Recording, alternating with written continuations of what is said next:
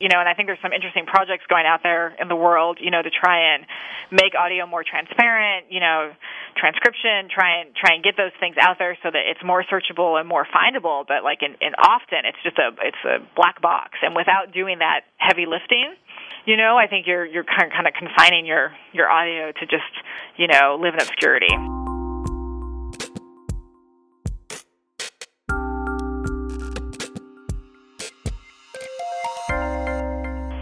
Welcome to It's All Journalism. I'm Michael O'Connell once again with another podcast about digital journalism.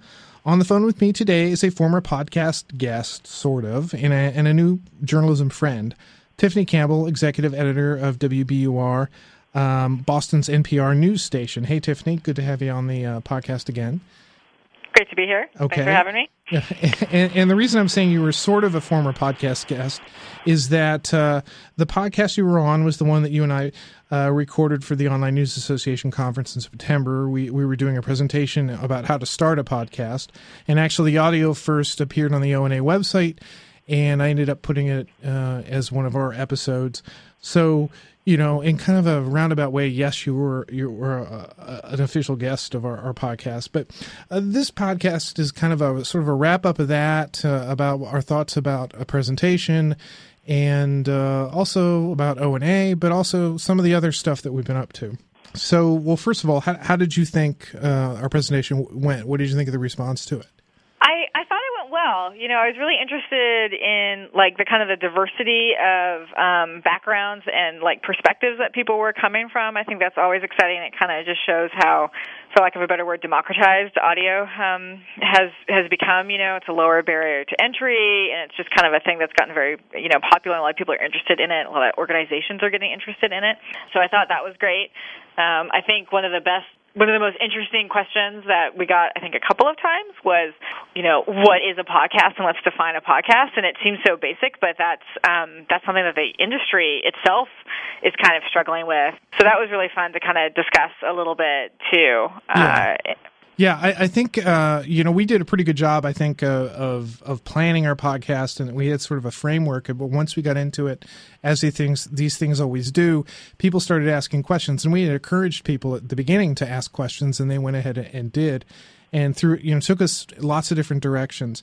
But there was, for me, it was, to sort of echo what you were saying, there was a moment in there where there was a woman who was not American. I wish I knew where she was from. But she just sort of stood up after we'd done sort of a good chunk of our presentation, and she just said, well, when does it become a podcast? And that kind of stumped me for a minute.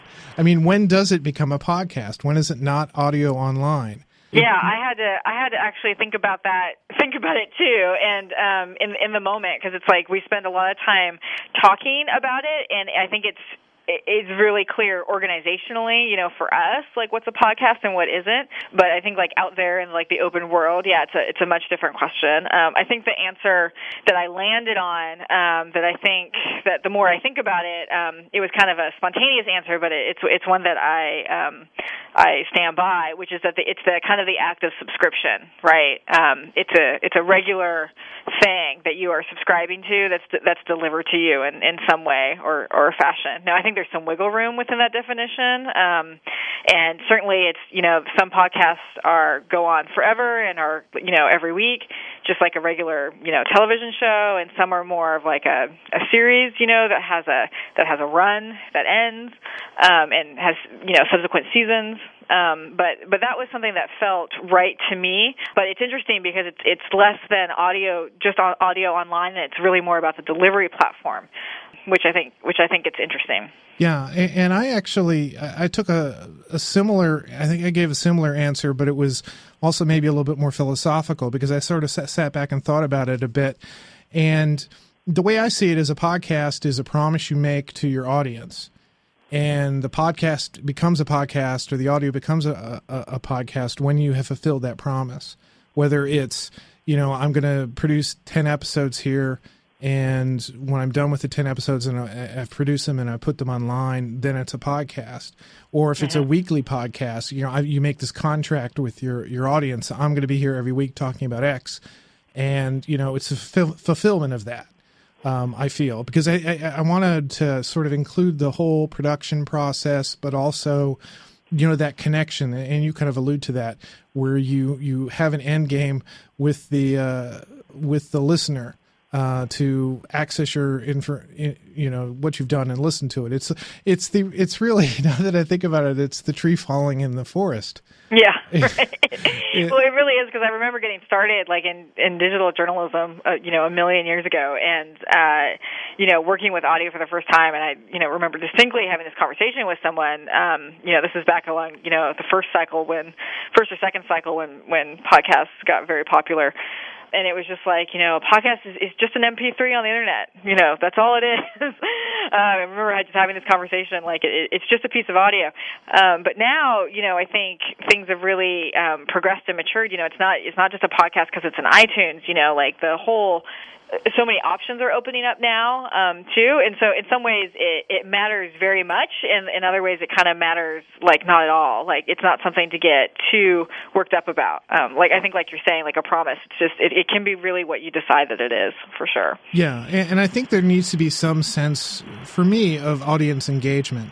And whether that's, again, you've made this promise to post something a particular time, or maybe it's your engagement in an ongoing way with your audience, that you're creating sort of this dialogue, that so much of the podcast isn't just a broadcast thing per se, it's also a sort of a dialogue thing where you bring these topics out there for discussion, and maybe you foster some feedback from your audience through social media or whatever, and then that kind of grows, that it's not just one thing, it's sort of an ongoing, growing garden of ideas, a garden of audio, I guess. I don't know. That's yeah, I think that's a great way to think about it. That's how I'm thinking about it. So there. So anyway, I had a really good time at O&A. I didn't stay the entire 3 days, but I did get to sit in on a few presentations. I got to talk with a number of people. The day after our presentation, I did a table talk about podcasting, and a pretty good reception of people coming in who had been at our presentation, but also other people who just saw that I was there, had my equipment out, and they were asking all types of technical questions. Some people very much wanted to find out how they could do their own podcast. Others wanted to just sort of figure out what this podcasting thing is. I did have, between the sessions, I had a woman from a large metropolitan newspaper, an editor type, a news editor type at a large metropolitan newspaper, sit down next to me before the second session started, and she was asking me, well, what is it you're doing? And I said, podcasting. And she just kind of looked at me and said, well, I don't think podcasting is what I need. And she got up and she walked away. I was like, oh, okay. It's a fair clarity. It's fine. Well, I don't want to try to sell you something you don't need. There's plenty. Everybody's got enough to do, I'm sure. Yeah, exactly. There's a lot to do. So I did whatever. We'll see. Anyway, so the other thing I wanted to sort of get into this dialogue about our podcast and about our presentation is I had attempted to record our presentation. I was going to do it as a second half podcast, and unfortunately, the audio was kind of screwy. There was somebody else who had recorded the audio off their computer, and I may be able to work some of that into this particular podcast here. If I don't, well, that's because the audio wasn't of a good enough quality. But so a good lesson in podcasting right there. Yes. Yes. And I had my headphones on, and I listened to it, and it sounded really great. But there was this huge buzz all the way through it. It was crazy. So it was like, okay, we'll move on. So we can't. That's the other thing about podcasts. You just move on and go on to other things. So enough of podcasting. Let's talk about what's been going on with you. Now you were telling me that you at WBUR you guys have had or you're in the middle of, or you're just finished an updating of your website. Yes. Oh, I wish we had just finished it, but no. I would say we're like deep in the throes of the final stretch. I mean, not the final stretch. The end of the beginning. How about that? That's the way someone phrased it to me. So we've been kind of involved in a long process. It's something that we refer to in like shorthand as the redesign, but it's really been like a complete re-architecture of our platform. Mm-hmm. About a year ago, maybe a little bit more, we were really talking about the fact that we had just outgrown Like our website was just really not working for us. We were running a WordPress site. We still are, like a multi-site WordPress install, and we had, I think at last inventory, something like 15, 17 different properties. Oh, wow. And we only had only 2 developers. And so what had happened is that, and we have no design team here at WBUR. So, over the course of the last couple of years, it was most expedient when we had a new initiative, a new property, a new vertical, whatever it might be, that we would spin up a new site. And that was really easy until we got to this tipping point where, it was just impossible to maintain. You're in the situation where it's like, you're building something for one property, it's not working for another. Sometimes I like to call it carbon dating because you could see when each site had been designed, like in maybe what year, how long it had been maybe not touched. And so, we're really struggling. And I think the biggest thing that we also were talking quite a bit about is that when you took a look at our site and you tried to stack it up against other sites, is that we weren't really showcasing what we do best and what our core is. And, our core is, great audio. Right. And great audio production.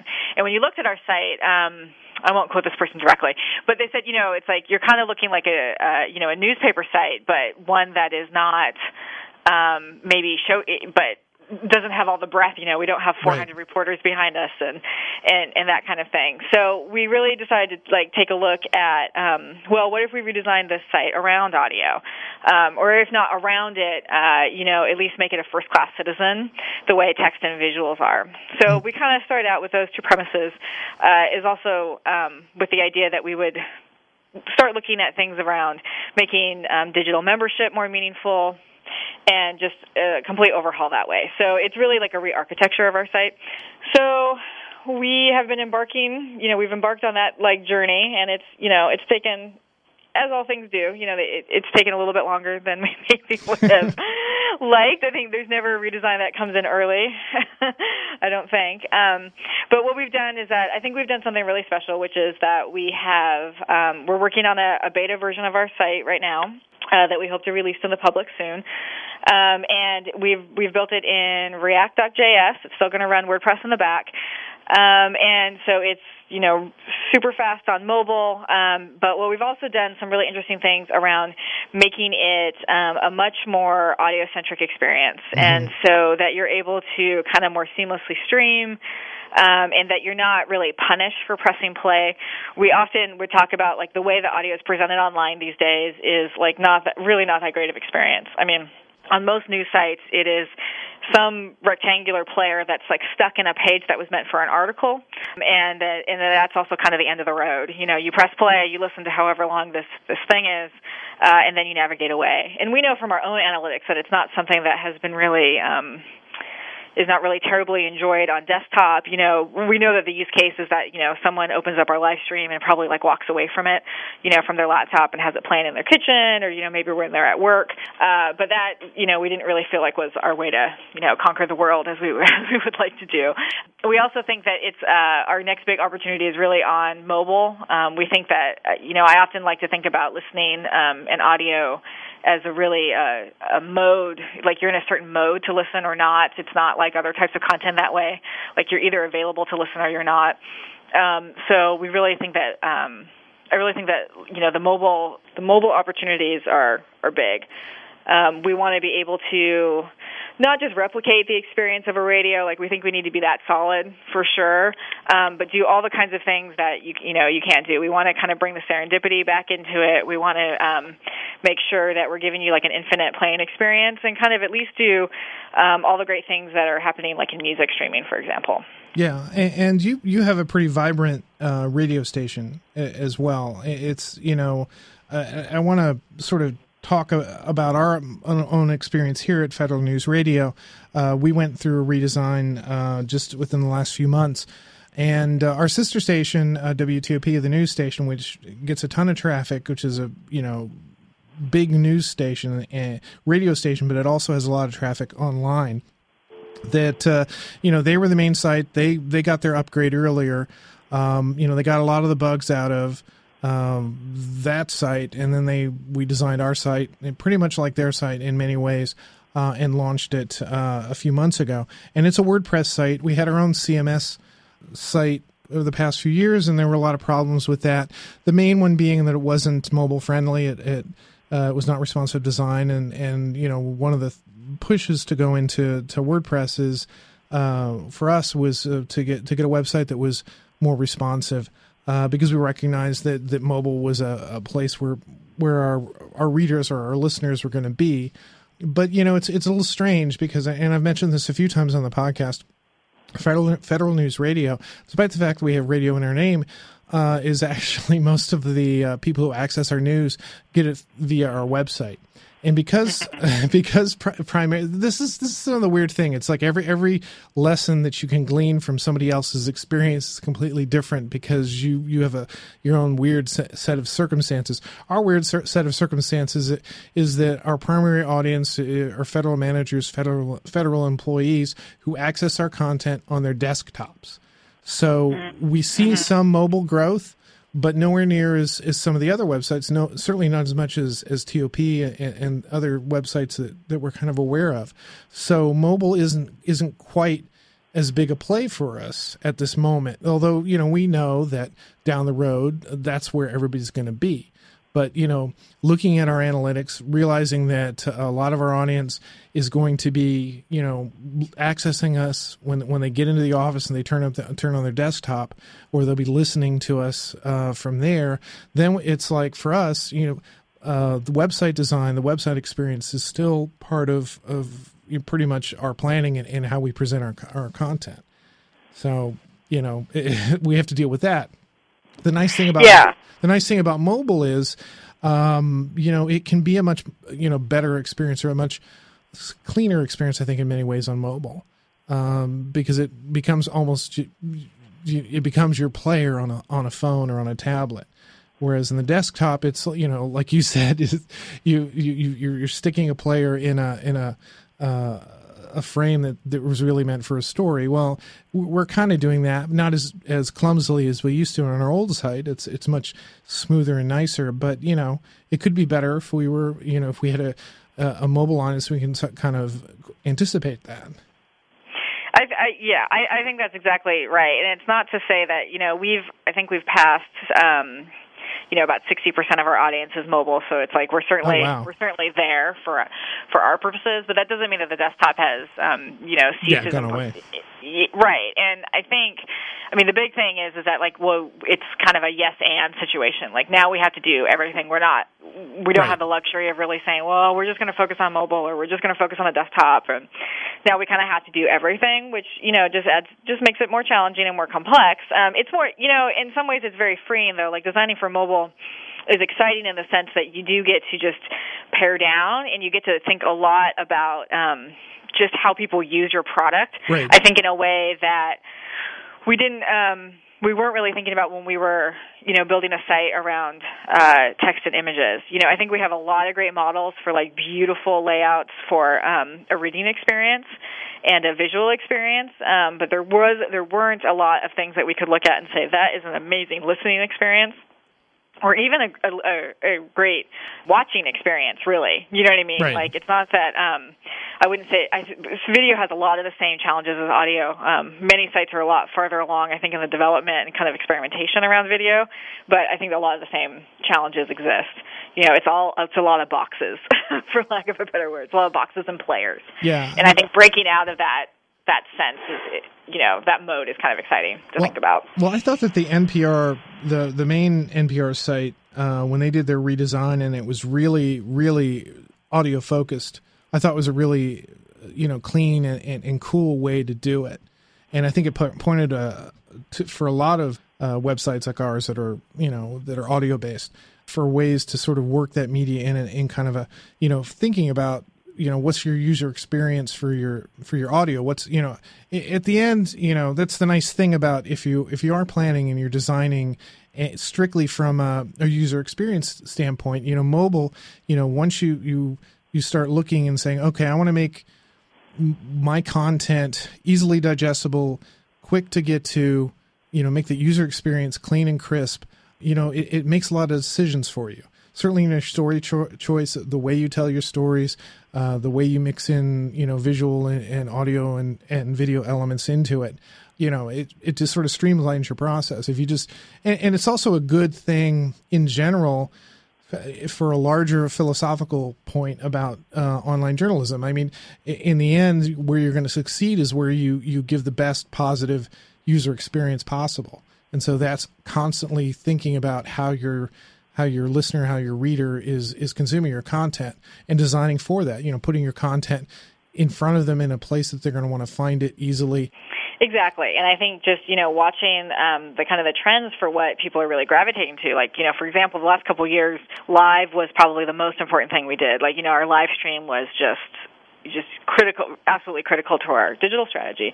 But we're seeing so much time shifting and so much like on-demand consumption, and like certainly podcasts are powering a great deal of it. We're really rethinking, maybe what's most important, and kind of really like what do people really want? And the reality is they want both. They want the ability to, for live when they want it, but they, time shifting is a real thing, and so we need to be completely rethinking kind of like how we're even rolling out our shows, where they're available, for how long, all those things, to kind of serve that audience. So it's exciting. It's really exciting. But there's a lot to do, and we have a long way to go for sure. Yeah, and one of the nice things about public media is you guys have got an audience that a sort of membership mentality audience, that this is the club that they want to be a part of, and you're able to sort of design to that. Not that that's necessarily it's not a challenge for you to sometimes to grow your audience and to grow your support. How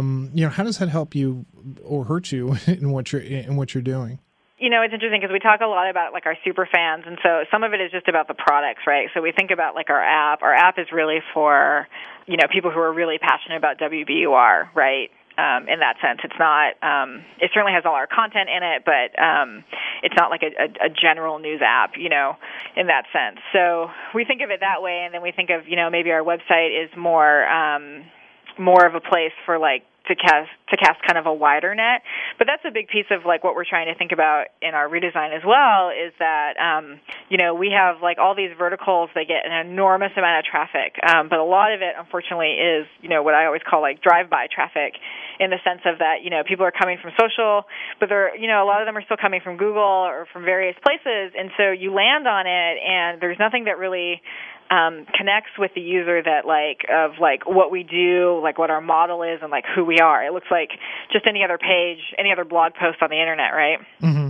Yeah. And so we want to make sure that we're making that connection digitally in the same way that we do on air, that like just say, hey, this is we are WBUR, we are public media, and this is kind of like the contract that we're in.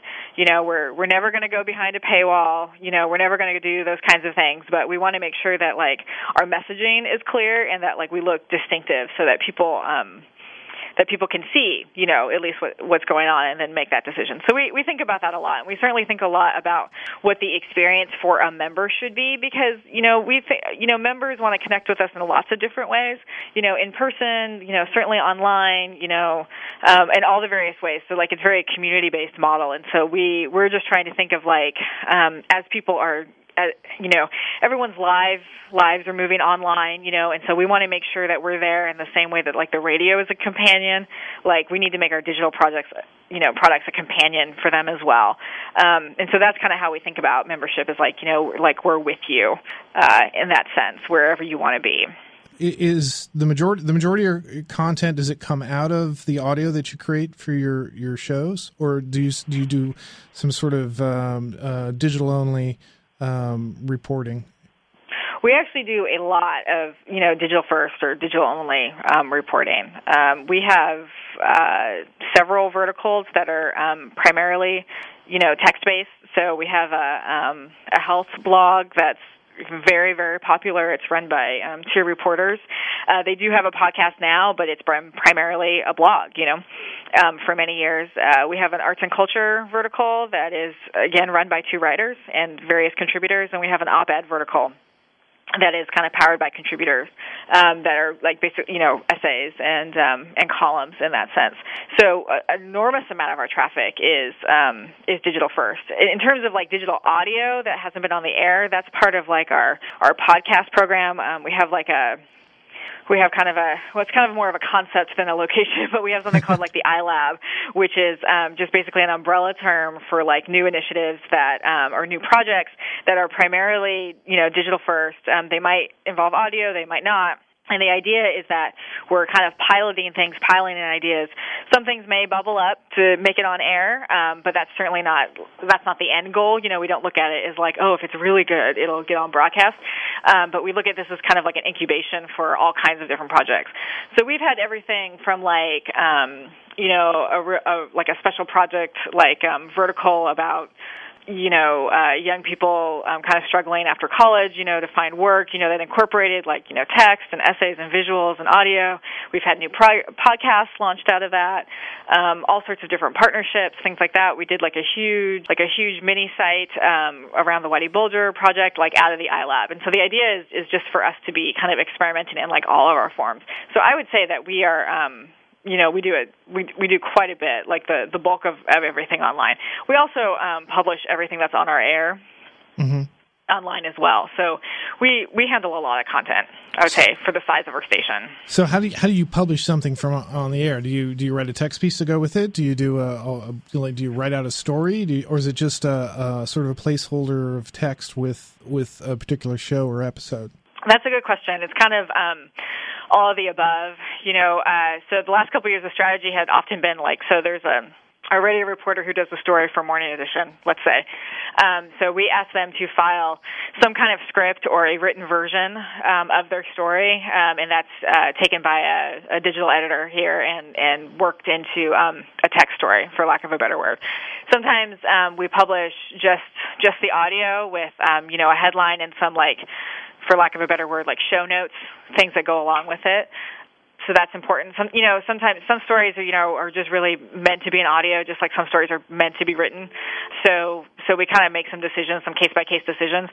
We publish every piece of audio, and we try and make sure that like every piece of audio has something to accompany it, just to make sure that it's like a fully formed, for lack of a better word, thing on the internet, right? It needs to have a headline, obviously, so people can find it, for example, and people can share it. It needs a URL.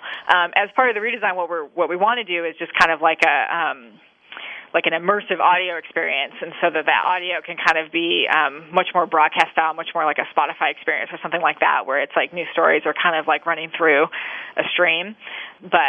But we do publish everything, and we do have a small army of editors who are working with the content to make it as fully formed as it can be. Yeah, I hear you. I'm in that war as well. That you create so much audio content, you want to make sure that you give it some space to breathe online. But then it's like, well, how much effort should I do for every piece of audio? Is every piece of audio something that's going to grow big, or that I need to write out, or I need to, make sure that everybody sees? And then on the other side of it is, sometimes it's a matter of resources, what you can and can't do, and mix into that the whole invisibility of audio, which is something we've talked a lot about on this podcast about just in general about dealing with audio. But, I deal with that. We deal with that all the time on the podcast is, do we write a long story? Do we just write a blurb? Do we write something that, pull a few quotes that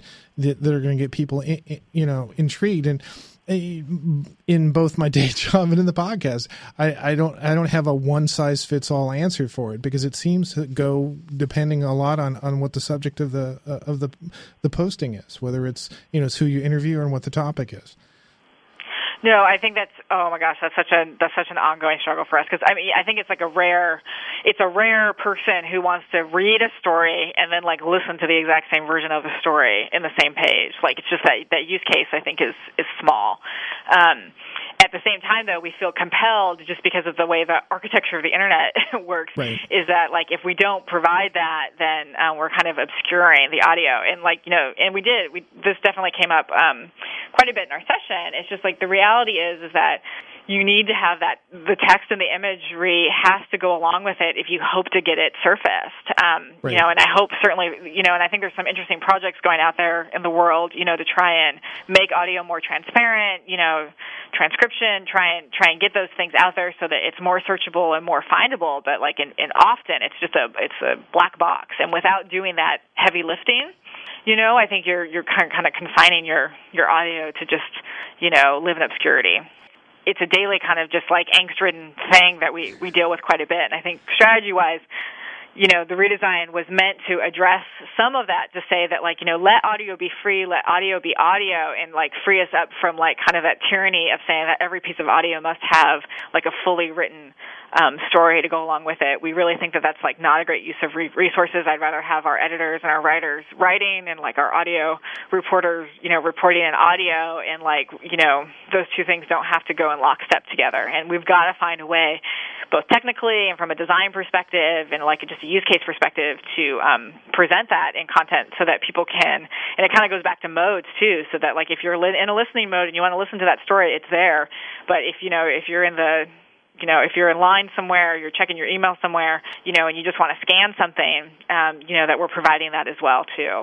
And, that's hard for, like, a smaller staff. Yeah, and I think it all really does hang on resources. We had PJ Tobia on from PBS NewsHour, and he was talking about how, all their shows, audio and video up online, every episode is transcribed.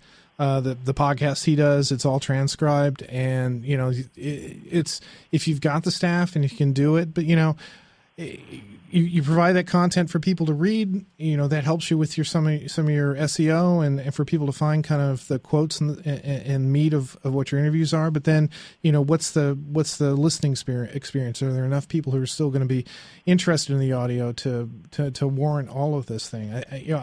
I suspect that there's some threshold where you can get to where you can do all of these elements, provided you have the resources and that they benefit off of each other.